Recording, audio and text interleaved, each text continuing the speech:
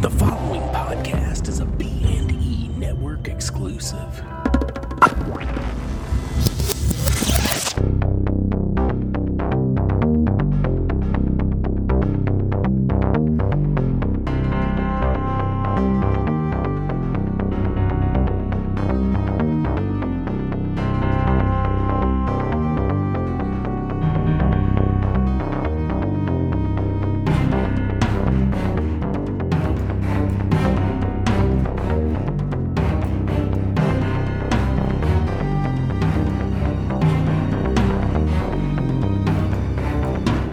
Welcome to B Movies and Ebooks. I'm Craig Wade. And I'm Brian Allen Delaney. And we are joined today by special guest Robert Dean.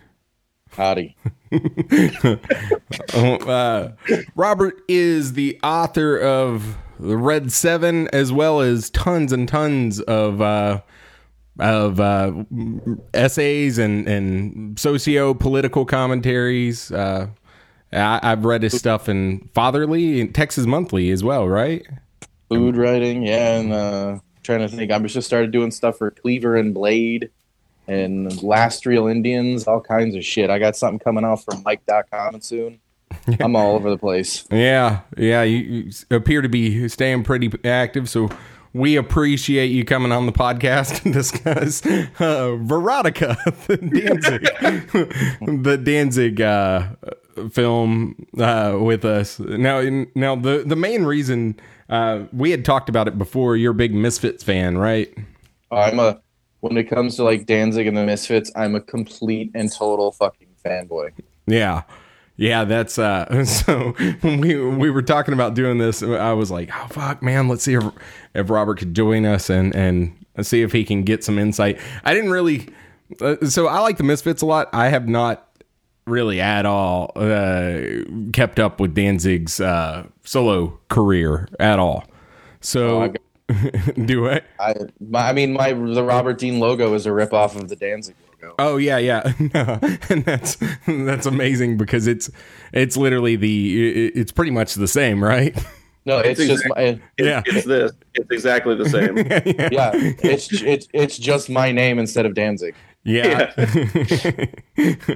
It's funny because like I'm making the TV show, like for those who don't listen, I'm making a TV show called Out of Step, and I was in Los Angeles like 3 weeks ago before like Coronation started, and they were like, if you could meet anyone in the world, who do you want to meet? I was like, Glenn Danzig. I'm sitting in a production office with all these people who are like, could make me meet whoever I want, and I was like, I want to meet Glenn. Like, okay. Now what's your feelings on Graves? Let's throw politics aside. Like there's like 5 good songs and it's fun. It's not the Misfits. It's this like, it's kind of like, I don't hate it. I look at it the same way as like Dio and Black Sabbath. Like it's not bad. It's not Black Sabbath. Dio Black Sabbath is good. It's just Black Sabbath is Ozzy and stoner riffs and everything being about like, it's weird particles of the universe and doing a bunch of blow. And Michael Graves' Misfits is fun. I mean, it's like doo-woppy metal, but it's just not the Misfits. Yeah, you should have called it something else. It's like to me, it just seems so much more cartoony. And they were over the top anyway, but it just seems where if they had gone just a little more cartoony, they would have been corny with Graves in it, like it's right at the edge. I like it. I mean, I listen to Famous Monsters quite a bit and American Psycho some, but not nowhere near as much as Collection or any of those. But I actually like Graves' solo stuff that's not acoustic. But that dude ruined his own career. I mean, it's like his the reason why nobody gives a shit about Michael Graves is 100% his own doing. Oh yeah, for sure. I saw him. I've seen him live a few times, and I saw him lose his shit on stage. Actually, I should have caught it on video. This club literally booked like no shit, 10 opening bands. So by the time he came on, like everyone's like, fuck, man, it's like Michael Graves. At this point, who cares? Like, we'd all been there at like 6 since like 6 at night. That's when the show opened because it was supposed to be an early show, and it was like 1 a.m, and literally 15 people were there. Yeah, I've heard that story multiple times. Yeah, and he was apparently not happy, and I was like, oh fuck, well, I'll buy a shirt. I'll just buy a shirt. I go, and he was like, yeah, shirts are $40. I was like, all right, well, I won't be buying a shirt. Fuck that. Like, yeah, so. Did you ever see the video of him on The Daily Show? Yes, with Ed Helms. That was Ed Helms, right? And he was talking with the dude from the Lawrence Arms, Brendan Kelly. Yeah, because he was talking about wanted to try to start conservative punk, and the dude from the Lawrence Arms was like, "This is the dumbest fucking thing I've ever heard in my life." Yeah. It always makes me laugh when people are like, "Conservatism is the new punk." Just like, how? Like, bro, like I'm reading a book right now about about hardcore, because like as much as I love punk is like a part of my essential DNA, but I'm a hardcore kid through and through. Mm-hmm. And like I can't even fathom how people come from punk and hardcore and then move over to this like socio conservative point of view, and I'm like, what the fuck, did you not listen to anything like Rollins and Jello Biafra and like Propaganda and Shelter all taught us? Like, where were the fuck, like when Beto O'Rourke fucking endorsed Joe Biden and when Sanders was still in it, you're like, you fake motherfucker, you're the one that and you're gonna like do this shit. That is the most like unpunk shit ever. Yeah, it's disappointing. It's it really is. It's something. I don't have the words. Like 2020 is a flaming shit heap. I'd say that's the words. Yeah, for sure. I thought for when at first when Biden was going to become the nominee, I was 100% like Trump was going to eat his fucking lunch, man. Because for sure he had so much, because it's asshole against asshole, and he's like a folk hero for assholes. And when you look at it in retrospect, it's like Sanders is an old asshole too, but he's like a record that doesn't skip. You know what you're going to get out of him. There is no like, what mystery thing am I going to get from him? And what's funny, real quick, is like that's actually what the media and stuff has been attacking him for, is that he's predictable. Like if you go on CNN and stuff, and they're talking bad about Bernie, they're like, you know exactly what you're going to get, and he's doing the same, for 40 years. And it's like, how is that a bad thing? I wholeheartedly agree with you. I think it's insane. But up until this, like the whole coronavirus thing broke out, I knew Trump's fucking playing card. Trump's playing card was going to be the killing of Osama bin Laden. That's I had cited a whole bunch about what he was going to use, because essentially the conversation was going to be, hey, Joe, you think you're a leader? And he'll be like, when Barack Obama sat around and went around to his advisors and asked everyone in this room what they thought about the killing of Osama bin Laden, you were the only person who said no. He goes, I killed fucking Soleimani in broad daylight. That's what a leader does. And I was so dead set on that was the kind of rhetoric that Trump would just lay out there in the whole thing about him not having any balls and all that. But then it took a catastrophic, essentially world decimating problem to completely change the American way of life and economy. And I guess that's how you're going to do it, because Joe Biden's going to roll in there and be like, do you really think this shit would have happened under Barack Obama's watch? You know in your heart and your guts it wouldn't have been like this. And so that's the card he's going to play now. Yeah. It's good stuff. Danzig, right? That's what you get when you get a political writer on your fucking show. I agree. I mean, we don't normally get too far into politics at all. But like the last time Matt Shaw was on. Yeah, Matt Shaw. no matter what, he would swing it back around to Trump, no matter what we talked about.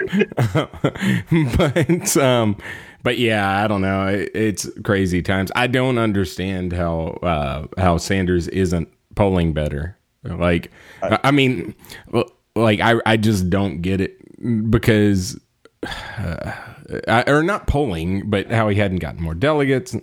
It's just frustrating. It's crazy. It's a politically. It's a politically complex system in the sense that they're doing everything the DNC's power to make sure that he wasn't the nominee. That is provable. Yeah, they did it last time too. Like I was a delegate, went to a state convention, and they fucked him over. Like, and you could see it. Like it was happening in front of me, you know, and it was just like it is incredibly crappy. You know, it's like, I don't know. Yeah, it was rough. I think that the American way of life, I mean, I'd written about it, and if anybody wants to read it, if you go to the Robert Dean Facebook page, so we don't have to like get in the weeds and bum people out with politics and culture and shit like that. I think the American way of life is fundamentally changed after this, but we're also seeing the exact things that Bernie Sanders said that he wanted and that the American way of life deserves. You are experiencing right now in real time, from a base American income to bailing people out to taking whatever your leaders say in the medical, in the insurance racket. All of it is up for grabs, and all of it is something that we're experiencing real time. It's all been a crock of shit. It's all been a fallacy. It's a fucking sham. And what do you think all this stuff is? It's all socialism. No, yeah, for sure. For sure. I mean, I don't, it boggles my mind now. I'm still seeing, you know, I live in a very conservative type area. Brian and I are from a very conservative hometown. So my Facebook feed is not, it's not very far left. Oftentimes I'm the liberal or person on the left pissing people off because my Facebook friends often are very conservative, and I'm still seeing people bitching about socialism, and it's like, what the hell do you think these little stimulus checks are? Like, basically, he's co-opting at least Yang's platform for it, and then I'm hearing them being like, "Oh, that's not socialism. That's not like what the fuck is it?" I got in trouble with somebody like, "You're politicizing a national tragedy." I was like, "No, I'm just telling you the fucking truth. So when the dust settles, you need to realize like who's representing you and what they're like." And I mean, I try to really stay away from talking politics, to be honest with you. But when you think about how things move, what we expect out of people in terms of the system that we're involved in is things are changing, and you're going to see on Front Street where people's ideologies lie, and there perhaps might be changes and stuff. I mean, there's a lot of complex things that are happening in terms of what people looked at was the fundamental identity of what your belief system is being challenged. I mean, you're seeing all, not just socialism's issues, is you're seeing corruption in the government. You're seeing it being played out in front of you. You're seeing politics. Like, news about the coronavirus was held back and for the sake of winning a re-election. That's provable. You can just go down the feed of how statements were given and how like reaction was given and how Fox News spin it. It's all right there. It's not this thing that you can be like, oh, well, that's manufactured bullshit. No, it exists. Yeah. And so we have to take that into consideration, and I hope that come November, people start realizing, oh, wait, these things that were scary words and scary language, we really need to take stock in what reality is, and are these people going to be the ones that if I'm sick in the hospital, are they going to fight for me, or are they going to stick a fucking pillow over my face? Yep. Glenn Danzig would never do that. Yeah. It really is crazy. I guess, does anyone have any non-corona, non-political horror type news? No.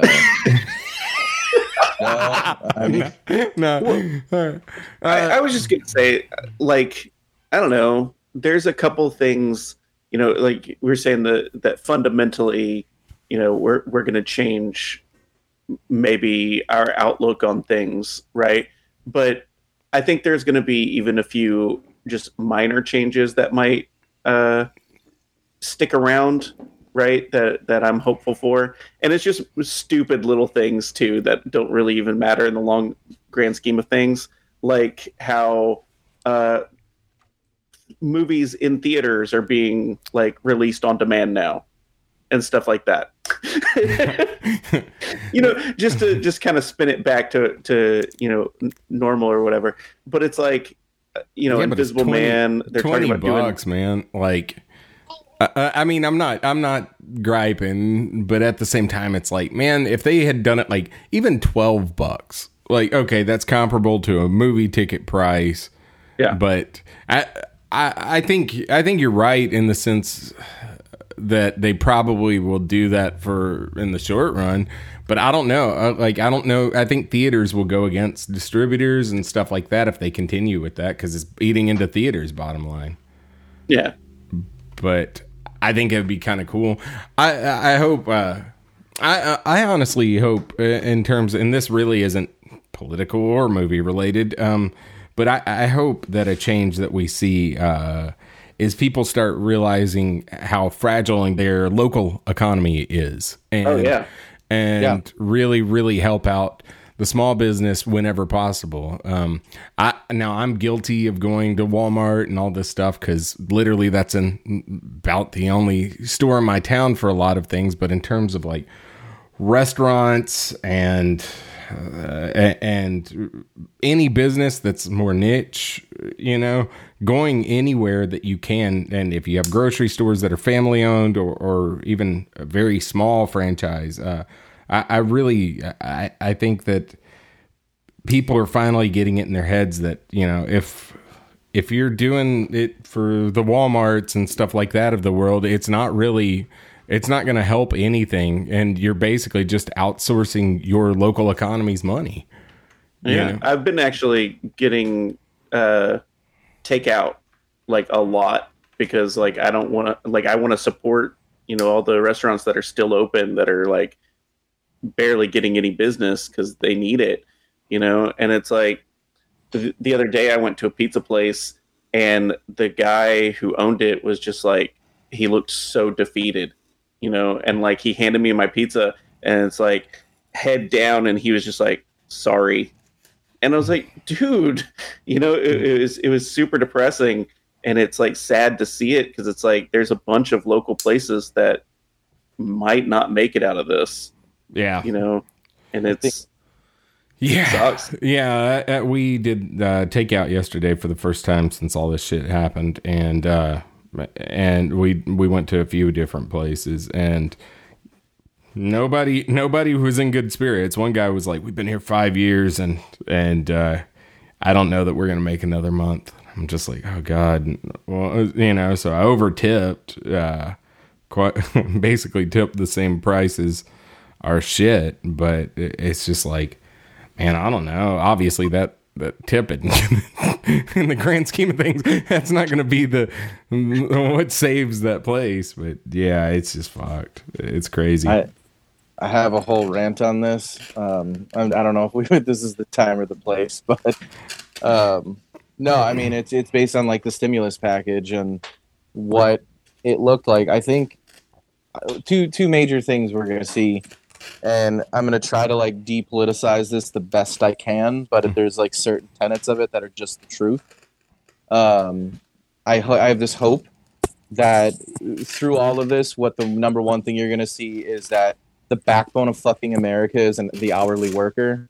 It's not the person making salary. It's not those of us who are lucky enough to like do our jobs from home. The fact that there are like people stacking those pallets full of food, that are stocking those shelves, that are driving the trucks, those people that are still out there trying to make a living cooking cheeseburgers and shit, that are rolling in 2 months ago, a fucking person wanting $15 an hour to make burgers at McDonald's, piece of shit. But now all of a sudden, who the fuck is staying home and locked in their house, and that person's still making your burgers even though there's a fucking pandemic going outside? Yep. Time that person got their due respect for the fucking sacrifices. And on top of that, when we use the term patriot in such like lauded terms of where we like basically will blow anyone that like ever put on a military uniform. No disrespect to anyone who did put on a military uniform, but if you're the guy that's like fucking fixing computers, you know who a fucking not to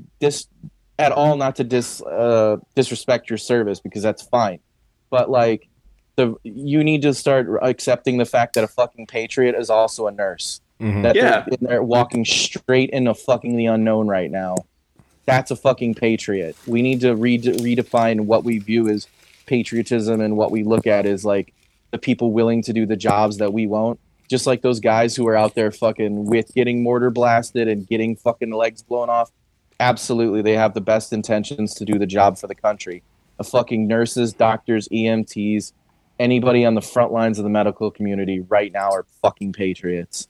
For sure. But and when it comes to the small business thing, I mean, it literally, what the American economy is going to be defined, the world economy, to be completely honest with you, the world economy is going to be completely defined as how our government decides to take care of the people that are losing their ass right now. And the stimulus package is going to be a make or break, because no one has seen the exact breakdowns of the stimulus package because it keeps changing. But the first one, the shit that leaked to like journalists, holy shit, it was a horror show. Mitch McConnell's a fucking ghoul.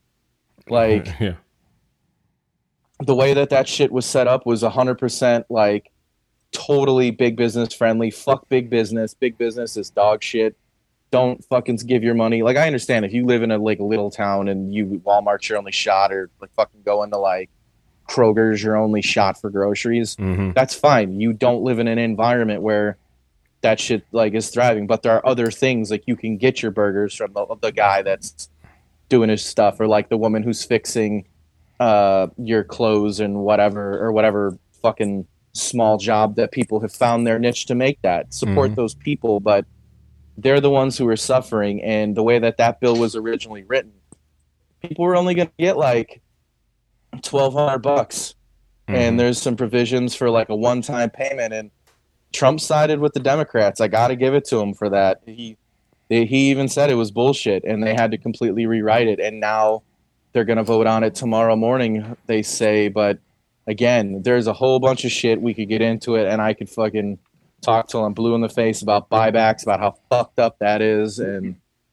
But for the first time ever, Trump stood with Democrats, and they both agree that was fucked up. So the Republicans had to go back and rewrite the whole damn thing. Yeah, and maybe it's my cynicism, but I think that it's election year bullshit. Yeah, that's what I was going to say. If it wasn't election year, it wouldn't. That wouldn't fly.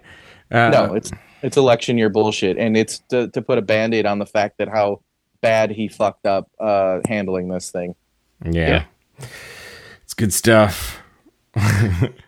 Well, all right. I guess let's go to a brighter note. Y'all wanted to do Veronica?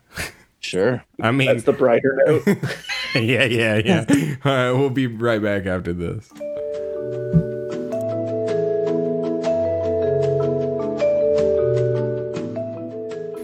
All right, we're back. We're talking Veronica. Very sexually charged. Thriller by Danzig, by Glenn Danzig. About a thriller? Yeah, I was about to say that. Is that a thriller? I don't know. What was it? Horror? I'd say Thriller was a more of an actual thriller than this movie was. Yeah, I mean, yeah. So this movie. Danzig said, calls it, it's a portmanteau for violent erotica. Is what Veronica means.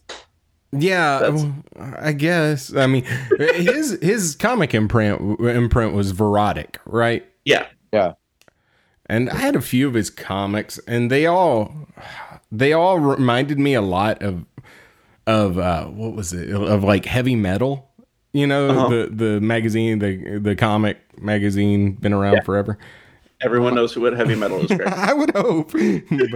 But they reminded me of that. But this movie, it's weird for somebody with such a clear execution on artwork that film would be such a terrible medium for. I mean, Glenn Danzig is a literal genius. Like, I don't take that description lightly. I mean, the dude got commissioned to write songs for Roy Orbison and Johnny Cash. That's a pretty good mile marker of your talent. And he created the whole Misfits thing, which influenced. I'm about to write this thing of how the Misfits are just as culturally viable to heavy metal and punk that as Black Sabbath. Yeah. Like the Misfits, if Black Sabbath's A, Misfits are B. Like the two genres would not be the same without them. And that's all Glenn. And Glenn's solo material with Mother and the Danzig records, how they look, how they feel, genius level shit. Erotica, not so fucking much. It's definitely a low point. Yeah. Man, it for me to even say that movie like sucked is how much I love Glenn Danzig, and his body of work just hurts my fucking soul. I'm glad we can do it on our show. I do think, I do think that it's almost requisite viewing though for people that like bad movies or people that even like just horror. If you like good horror movies, I think that it's requisite viewing because this. I feel like it's going to be, a classic in terms of the same way that not Rocky Horror, but something like that, like a midnight get a crowd together and watch type film. So everyone is calling it the Room of Horror. Yeah. What's sad though? That's how it was sold to me by Craig last week. And that's what I'd heard. And that's what I was hoping for. But even I enjoyed The Room more than this. We were watching it and we were like, what the fuck? Like, again, like I said, I can't overstate my love for all things Danzig. And my best friend was watching it, who's like, he's a big fan too. But we were both like, how did this get made? Like, I think, my guess is because he was raking in so much money from those Misfits shows that, like, that's how he funded the movie. And because, they made a lot of money from the Misfits. And, yeah, I paid $250 for one ticket. And I cried too, and it was worth it. Where'd you see him? I went to Chicago. Nice. No, sorry, I paid $175 for my ticket, but I cried. It was a whole thing for me. Yeah. Okay, if Glenn Danzig comes to you and says, I want to do a horror film, you're going to greenlight him. Maybe. Yeah. Now, halfway through production, you might be like, oh, this was a bad idea. But, yeah. We're still talking about it. Yeah, I have friends in Hollywood because I'm that dickhead now.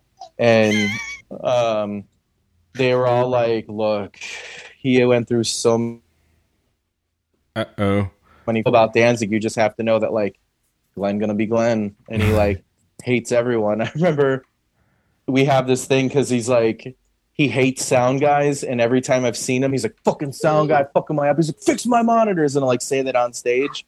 And a couple of years back, I went to, like, a Blackest of the Black show, and I was standing next to the sound booth, and I was having a couple of beers. I was like, what's it like to work for Danzig? And the guy just looks at me and goes, it fucking sucks. He's an asshole. He's like, he goes, I hate this job. I can't wait for the tour to be over. It was like 2007. Yeah. Okay, there are parts in here where I can kind of see what he's trying to do. Okay, so it's an anthology, right? Of non-connected stories at all, right? And thoughts. Yeah. Like the first one was the albino spider of Djet, right? Okay. It almost feels like he wants to go like surreal expressionist, right? But it's like so ineptly done. Right? Like, okay. How spoilery are we gonna get with this? I don't think it matters, dude. Yeah, no.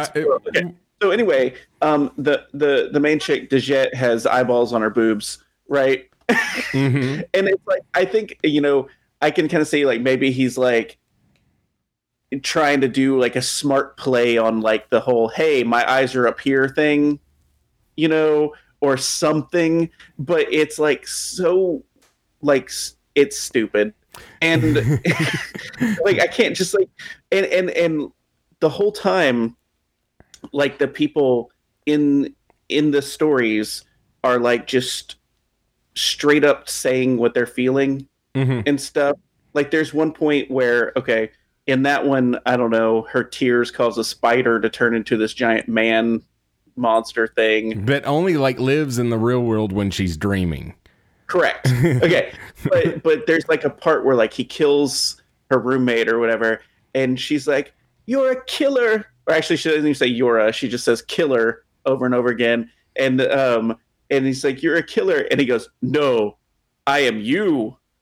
And it's like, come on, man. It's like you're taking these things that are like, you know, metaphors, right? And you're just saying them. Yeah. You know, you can't do that. So the eyes on her boobs worked as a sight gag for me. I mean, I laughed. I don't think that was. I don't think it was supposed to be funny. It wasn't supposed to evoke that emotion, but it did make me laugh. But did they like cerebrally play into the spider at all? They didn't, right? Like I didn't miss something. Huh? It had eyes on her boobs. Yeah, like okay, so really the story's about a spider, you know, a woman that brings a spider to life while she dreams, but the eyes on her boobs were just like icing on the cake, right? Like had nothing to do with the bulk of the story. Like, but why? I think he was trying to go like David Lynch surrealism. Isn't there a more interesting like story to tell with the eyes on her boobs than that just being something? No. That's the more interesting part. Well, I wasn't invested in the spider guy, nor was I invested in their terrible French accents. And Oh, God. it was filmed obviously in LA because when she leaves like that porno theater, it says Los Angeles on it. Yeah, But I pointed that out too. That was just the little Los Angeles district of Paris, dude. yeah, I guess so. Yeah, I don't know. I also like that, you know, their accents suck, but they didn't even all choose the same style of French. Like, Oh yeah. we were watching it, and my best friend, he gets done ripping a bong, and he looks up and he goes, "Who's that Goro looking motherfucker?" yeah. I don't know. My favorite part was the end whenever the police come knocking, right? And they break down her door, and then like they shoot the guy, spoiler alert, right? The monster, and he's dead on the ground, and they're like, "Looks like we found our sex murderer." But like, why? How would they know that? It was a completely unrelated case, right? They had no idea what the guy who was strangling people looked like. No. You know, they just found a bunch of strangled bodies, and then they're like, "Oh, well, I guess this is our sex murderer," and they call it that, and it's hilarious. Now, I will say, all right, outside of this, you know, that's all connected by this character. I forgot her name. Djet. No, Morella. Morella. Yes, so she's like basically kind of this Vampirella looking character, you know, scantily clad in a spirit Halloween costume wig, you know, but she's like in the beginning she pokes this woman's eye out, and it actually kind of gave me hope for the film. Because it was like it was so much exactly like Zombie, you know, Fulci's Zombie, that eye scene, you know what I'm talking about? in Fulci's Zombie, where like it gets closer and closer, and then it shows it penetrating the eye, and it's like, man, he spent a little bit of time on that slight special effect. It came across as cheesy and dated, but but I was in it. Still, yeah, I was like, oh, this is going to be all right, And then I feel like that was the high point of the film. It was. And then you see the bad computer animated silver spider drinking titty tears. Then there's horrific French accents. Not to mention, every actor in the whole fucking movie is from porn. Yes. Yeah. Like, there's a laundry list of things you'd be like, why didn't you get like real actors to do this movie? Why wasn't this good in any way? Yeah, the chick with the pink hair is his girlfriend. Oh, really? Yeah, Caden Cross, and it's just so many things. And then you get to the second one where it's like the fucking skin lady, and you're like, but why is she stripping in this place? And the music sucks too. You're like, dude, you're Glenn Danzig. You could written a whole soundtrack, and you have like bad Motley Crue throughout this thing. And then the opening credit themes is like the same 4 notes over and over again. Mm-hmm. Like, what the hell, Danzig? But man, that second one, okay, Change of Face or whatever, has the weirdest like camera decisions I think I've ever seen. Like, it just like zooms in on places randomly, right?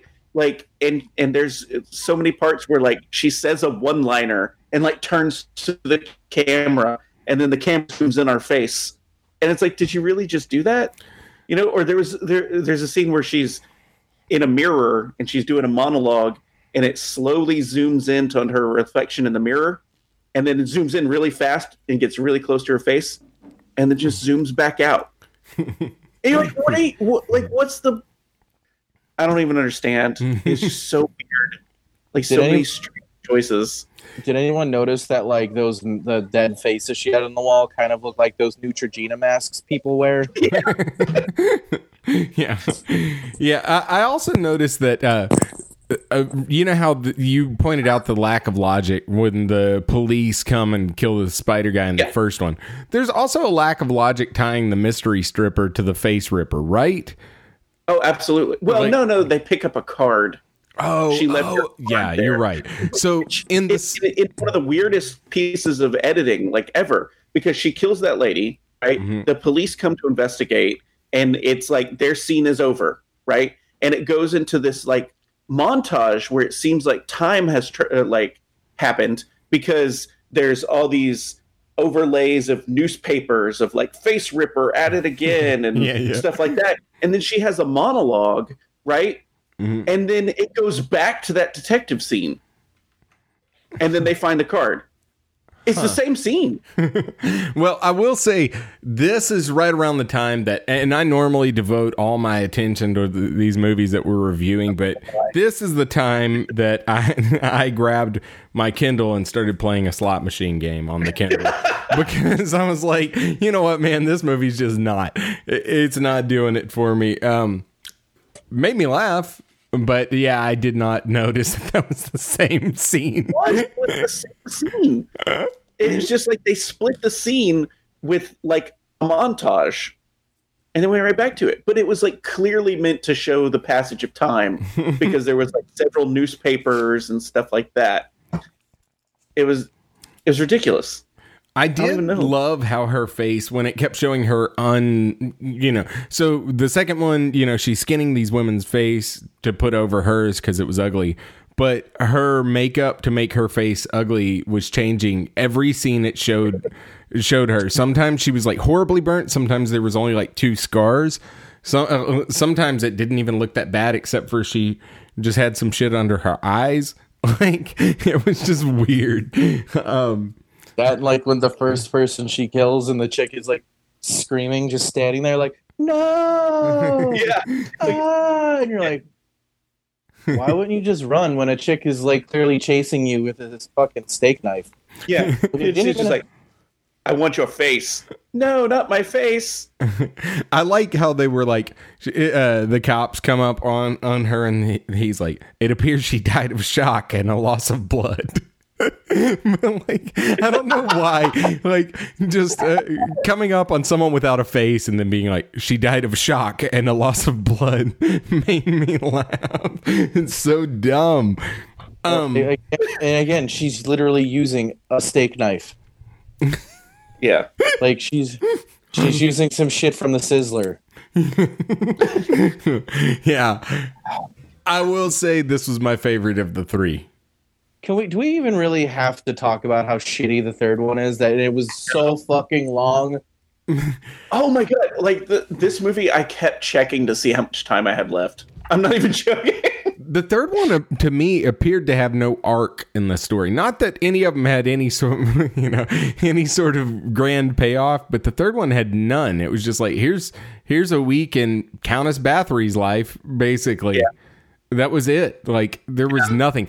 It was 30 minutes, and it felt like an hour. Oh my God. Now, when she cut the lady's head off and held it up, and it was like the worst looking prosthetic head I've ever seen, I lost it laughing.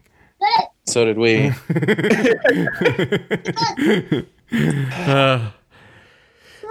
I don't have much more to say about the film. Do y'all? No, and there's really no redeemable quality about it. And like I said, it hurts my soul to say like anything bad about Danzig. You can be like even his bad records, you can be like, this one's a clunker, but there might be like one good song on it. Like the Skeletons record, you could be there's some bad ones on it, but the first song on Skeletons, it's because Skeletons is like a covers record, and he like does this one thing. It's called like something Satan's Angels or some shit like that, and it sounds like the Misfits. And it was like, that's just Glenn letting you know that at any time he could still pull this shit out straight. Be like, hey, you want this dick? You want this dick? I'm gonna let you just know that it's possible, because it's a fucking Misfits song, and you're like, God, it's so good. And the rest of the record's like, it's okay.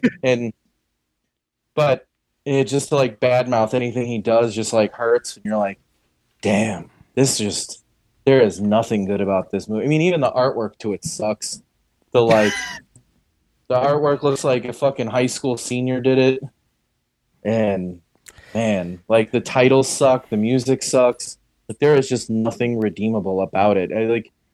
Because the thing about The Room is there's quotable lines like, Lisa, you're tearing me apart and all that. Mm-hmm. You didn't really have any of those in this, man. Yeah. It really bummed me out, because it got me thinking about, I haven't heard, I've seen printed interviews, but I haven't heard Danzig talk at like long lengths of time ever before. So it makes me wonder if he knows how to talk normally, like if he can form normal conversations, because to fuck up dialogue this bad, like it's weird that there was like no play, like you said earlier, the characters only said what they were thinking. They didn't really play off each other or anything. Nothing. There was nothing. Everyone was just interchangeable stereotypes, and it was absolutely terrible. I don't know how he did it, but he may have made at least top 20 worst movies I've ever seen. I think this movie is like a complete act of hubris, in the sense that like Danzig is used to succeeding in things. Yeah. And like he's been successful up until this point at just about, the Blacks of the Black tours. He put together these package tours that did very well. His solo career has done very well. The Misfits are clearly one of the most important rock and roll punk bands of all time. Samhain has its own special place in the world, and his legacy and influence is undeniable to a whole subsect of people. But because he's done so much shit that is good, and I mean, even to Tavarotic, you can translate that shit into comics. To comics, that stuff works. Mm-hmm. Mm-hmm. But like when you put like pen to paper and you expect like somebody who doesn't write, you expect somebody who doesn't write to like suddenly become a writer.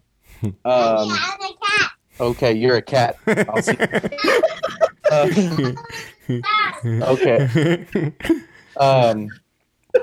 If you ask somebody to suddenly become a writer, and then any like outside influence or somebody who's like, hey man, let me just, because he's Danzig, he's got a million kinds of friends. Somebody would be like, hey man, let me take a look at your dialogue, help me punch this up for you, man. It'd be an honor to work with you. He was like, no, fuck that shit. I'm not doing that. And you're like, what? And he's like, yeah, it's fucking bullshit. It's fucking, the Kennedys? Fucking hate the Kennedys. You're like, Glenn, we're not talking about that. He's like, yeah. Like, if you ever seen, if you want to entertain yourself, have you ever seen the YouTube video of him talking about his books? No. Go on YouTube and look up Glenn Danzig library. He's sitting there shirtless with candlelight, and he's like, and this is from probably like 92. And he's like, I love my books. See this one? This one's about a wolf. And he's like talking another one. He's like talking about like Dr. Mengele from the fucking Germany camps and shit. And I mean, it's insane. And like, and another thing is like Glenn has gotten a lot of cultural passes too, man.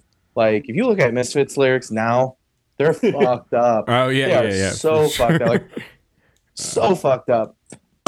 And a lot of his lyrics are fucked up, and you're like, all right, well, that's kind of weird, rapey, sexist, and violent, but hey, man, that's a good fucking, I like to do the whoa, whoa, whoa, so.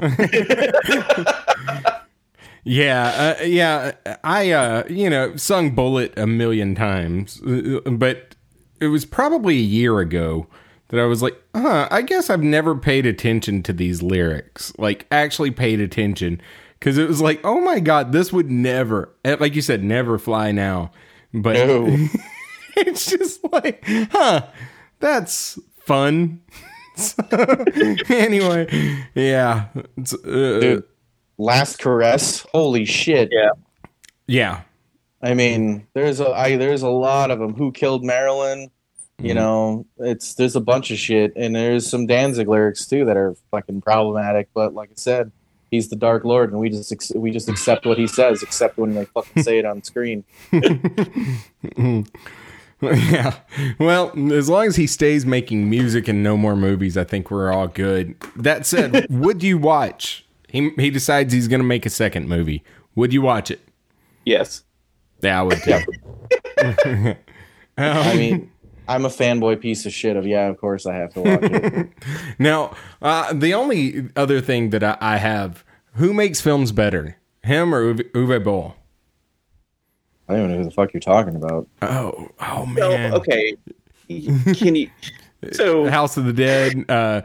He did a lot of films basically just based on tax loopholes. People could donate money. He's a German guy, and there was a tax loophole for a while that they closed up, and he quit making movies. But you could donate your money to him, and it would like double the amount you could take off your taxes over there. So people just had him making these shitty movies, and they're really, really bad. Video game adaptations. Yes, he'd buy the rights to video games and make them. And he made probably 20 movies that progressively got better. He made 2 good movies. But it took like 20 of them to get there. That's what I was going to say. It's like I don't think you can compare just based on their output alone. You know what I mean? Yeah, I got you. It just seems like, so Uwe Boll, he would also take, people shit all over his movies, and he would invite them to fight him. And he'd sell tickets, and he'd beat the shit out of these people. And I could see Danzig doing that as well. Maybe if he was 15 years younger, I could see it a little more, but I could also just see him doing that. It seems like maybe, I don't know though. He seems to be having a okay time with people laughing at it in public. Yeah. I mean, I think that he definitely got a ego check with it, because my friend Kevin was at the premiere in Chicago, and he's like, the first time anyone in public has seen it, and we're all super hyped, and we start laughing throughout it. And then like somebody asked him, they go, he's like, how do you think it felt to watch the movie with the fucking guy the first time in the world anyone has seen it? And then people are laughing about it, and somebody asked him directly in a Q&A, did you intend for this movie to be funny? Yeah, it's good stuff. Well, all right. 5. Yeah, I'm gonna go ahead and give it a 1 out of 5. Yeah, so we rate things 1 to 5. What would you give it? Oh man. I mean, like, do you want to give it a 5 because it's so fucking bad? It's in its own league of categorization. You can. I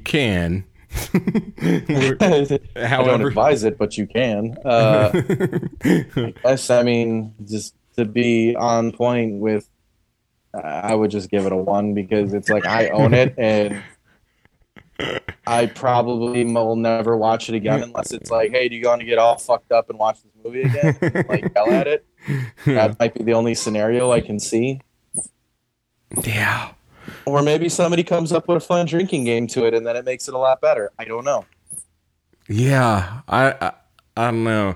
I do. If they ever play it at midnight at like one of the draft houses or something like that, or anywhere really, I would like to see it with a crowd. I think that there's something to be had with it in a crowd. But sure, I get it in that context. But yeah, I think it needs Rocky Horror type crowd interaction. I could see that. Like, where like they'll say something like, oh, you're the killer, and then everybody's like, no, you're the killer. Like maybe something better, but yeah, I know, but I'm just saying, like, everyone dresses up like that 6-armed Spider-Man. Goro. He literally, now that you say it, he really was Goro minus the ponytail. Yeah. In 2 extra arms. Oh yeah. Good call. Huh. But yeah, it was pretty much exactly the same. Huh. Well, that about wraps that up. Thanks for joining us on this. Tell people where they can see your stuff, Robert. You can find me on Instagram. I am literally Robert Dean. And then on the Facebooks, you can just look me up for Robert Dean. There's a couple of them, but I'm the big ass one covered in tattoos. It's talking shit all the time. Yeah. You'll know if you get there. Yeah. Well, yeah. Once again, thanks for coming on. We enjoyed it. I look forward to seeing your, what you end up writing about this whole coronavirus stuff and the situations that we see. And we'll get through all this shit together, I guess. Yeah, I got some stuff coming out. I got a really good one coming out soon.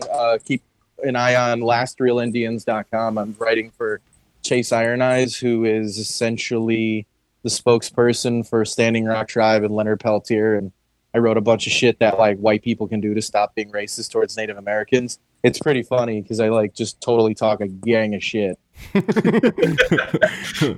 Yeah. Did we saw you do a reading on what was it, horse meat? Yeah. Did that get picked up by anywhere? Yeah, Fatherly picked that one up, and they did that. They did the pie versus cake one. Yeah, I was going to say the pie versus cake. Oh God, yeah, that was good. They did that, and then Last Real Indians picked that up, and I'm about to do some other stuff about like corrupt politicians and how they should get the fucking guillotine.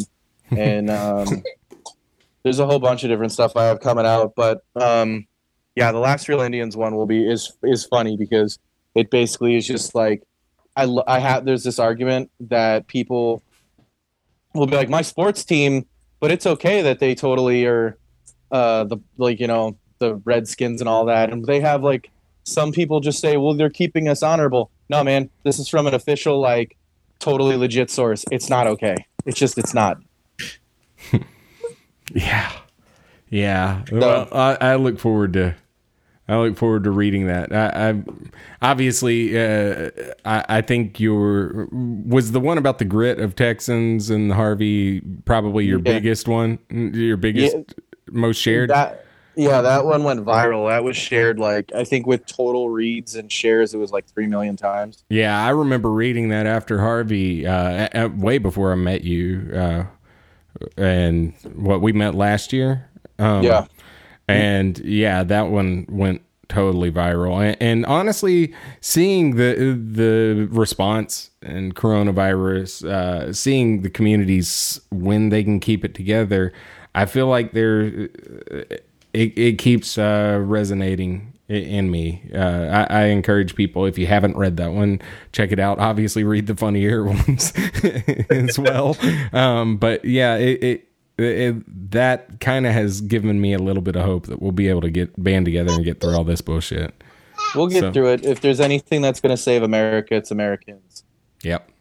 That's my strong feeling, that we're a country full of fucking people that have been shit on in a variety of ways, depending on the subsect of reality that you live within.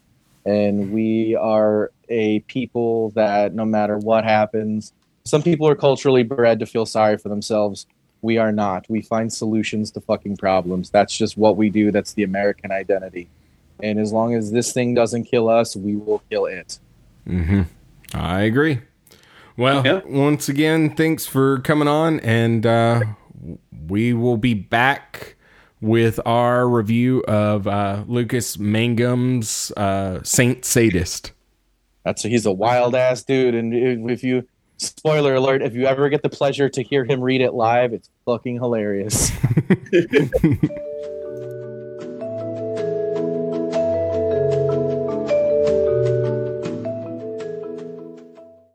All right, we're back. We are talking Saint Sadist by Lucas Mangum.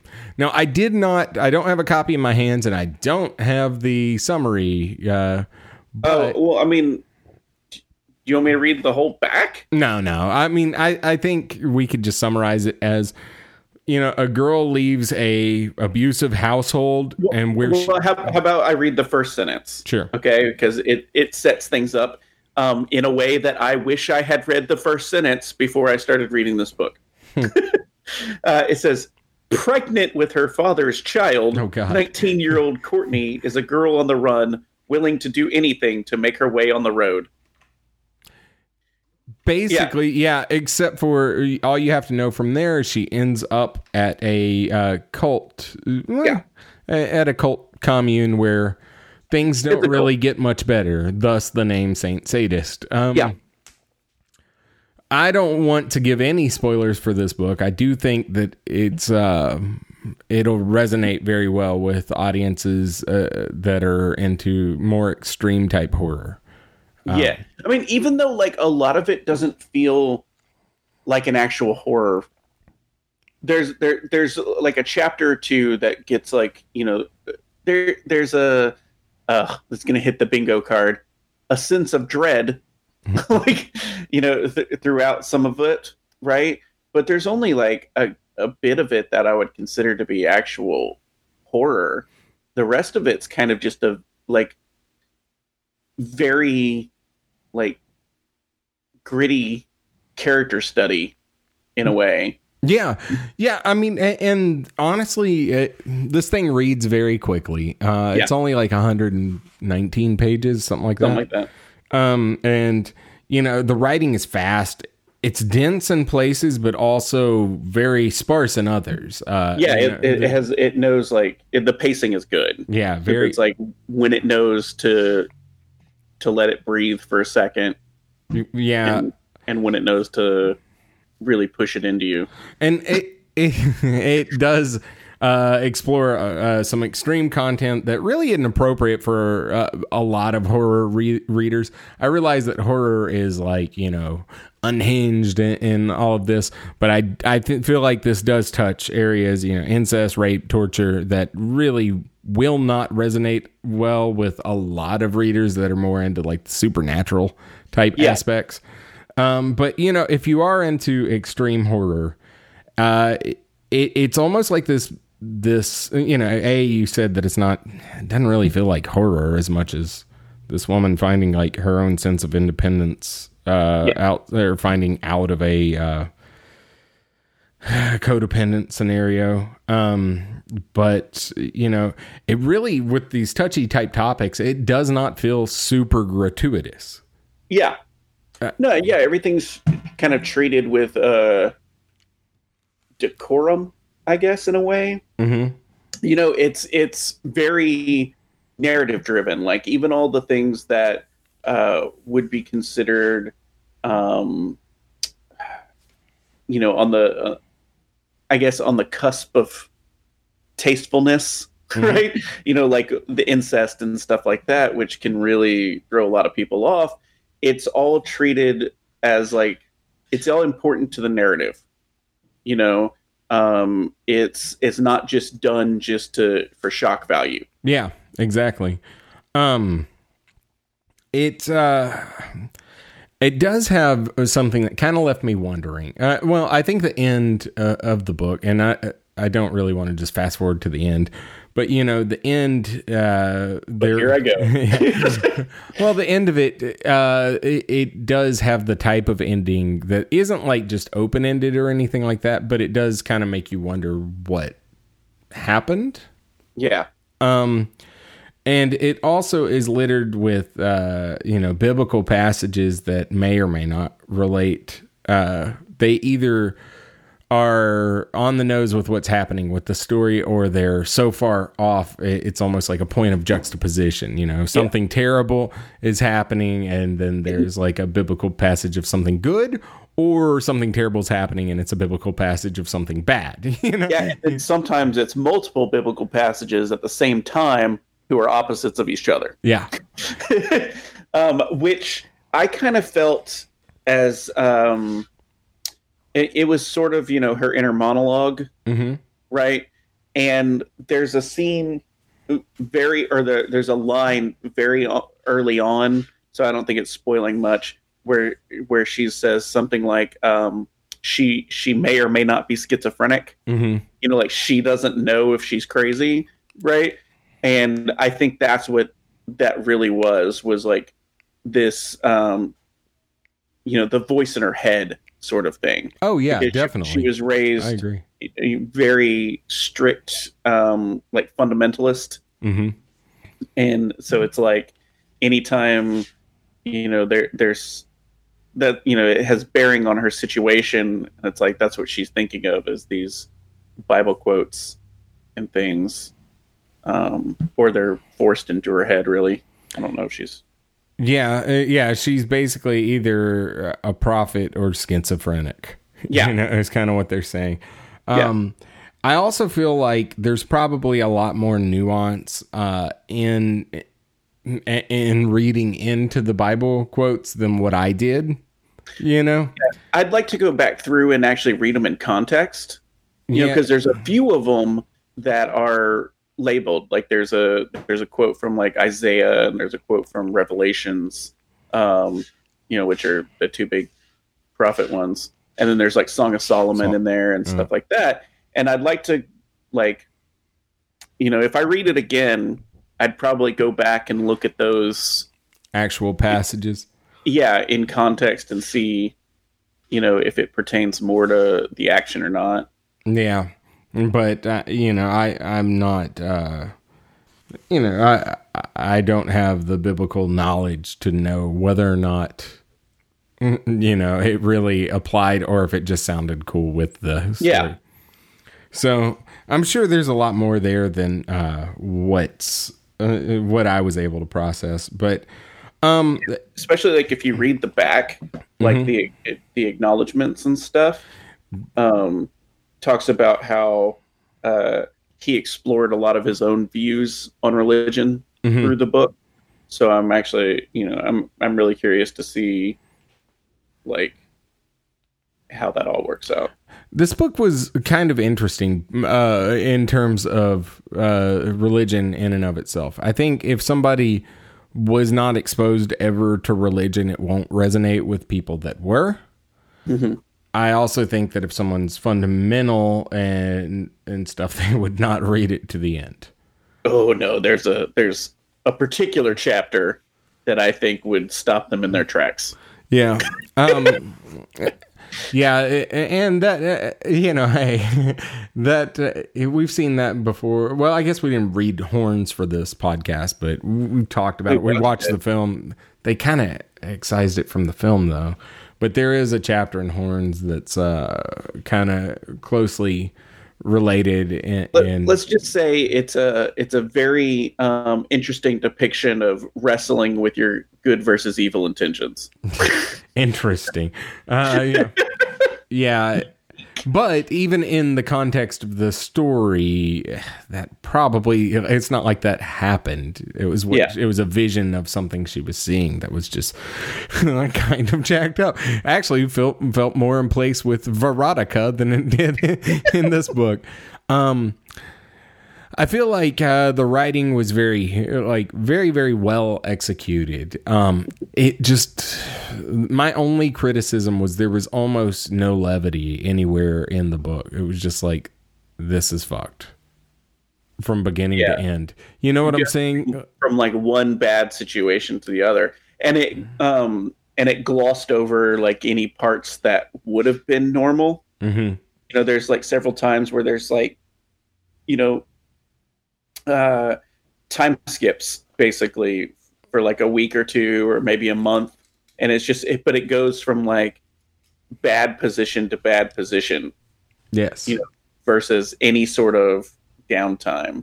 There's like kind of one or two spots where there's good things that are going on in her life, right?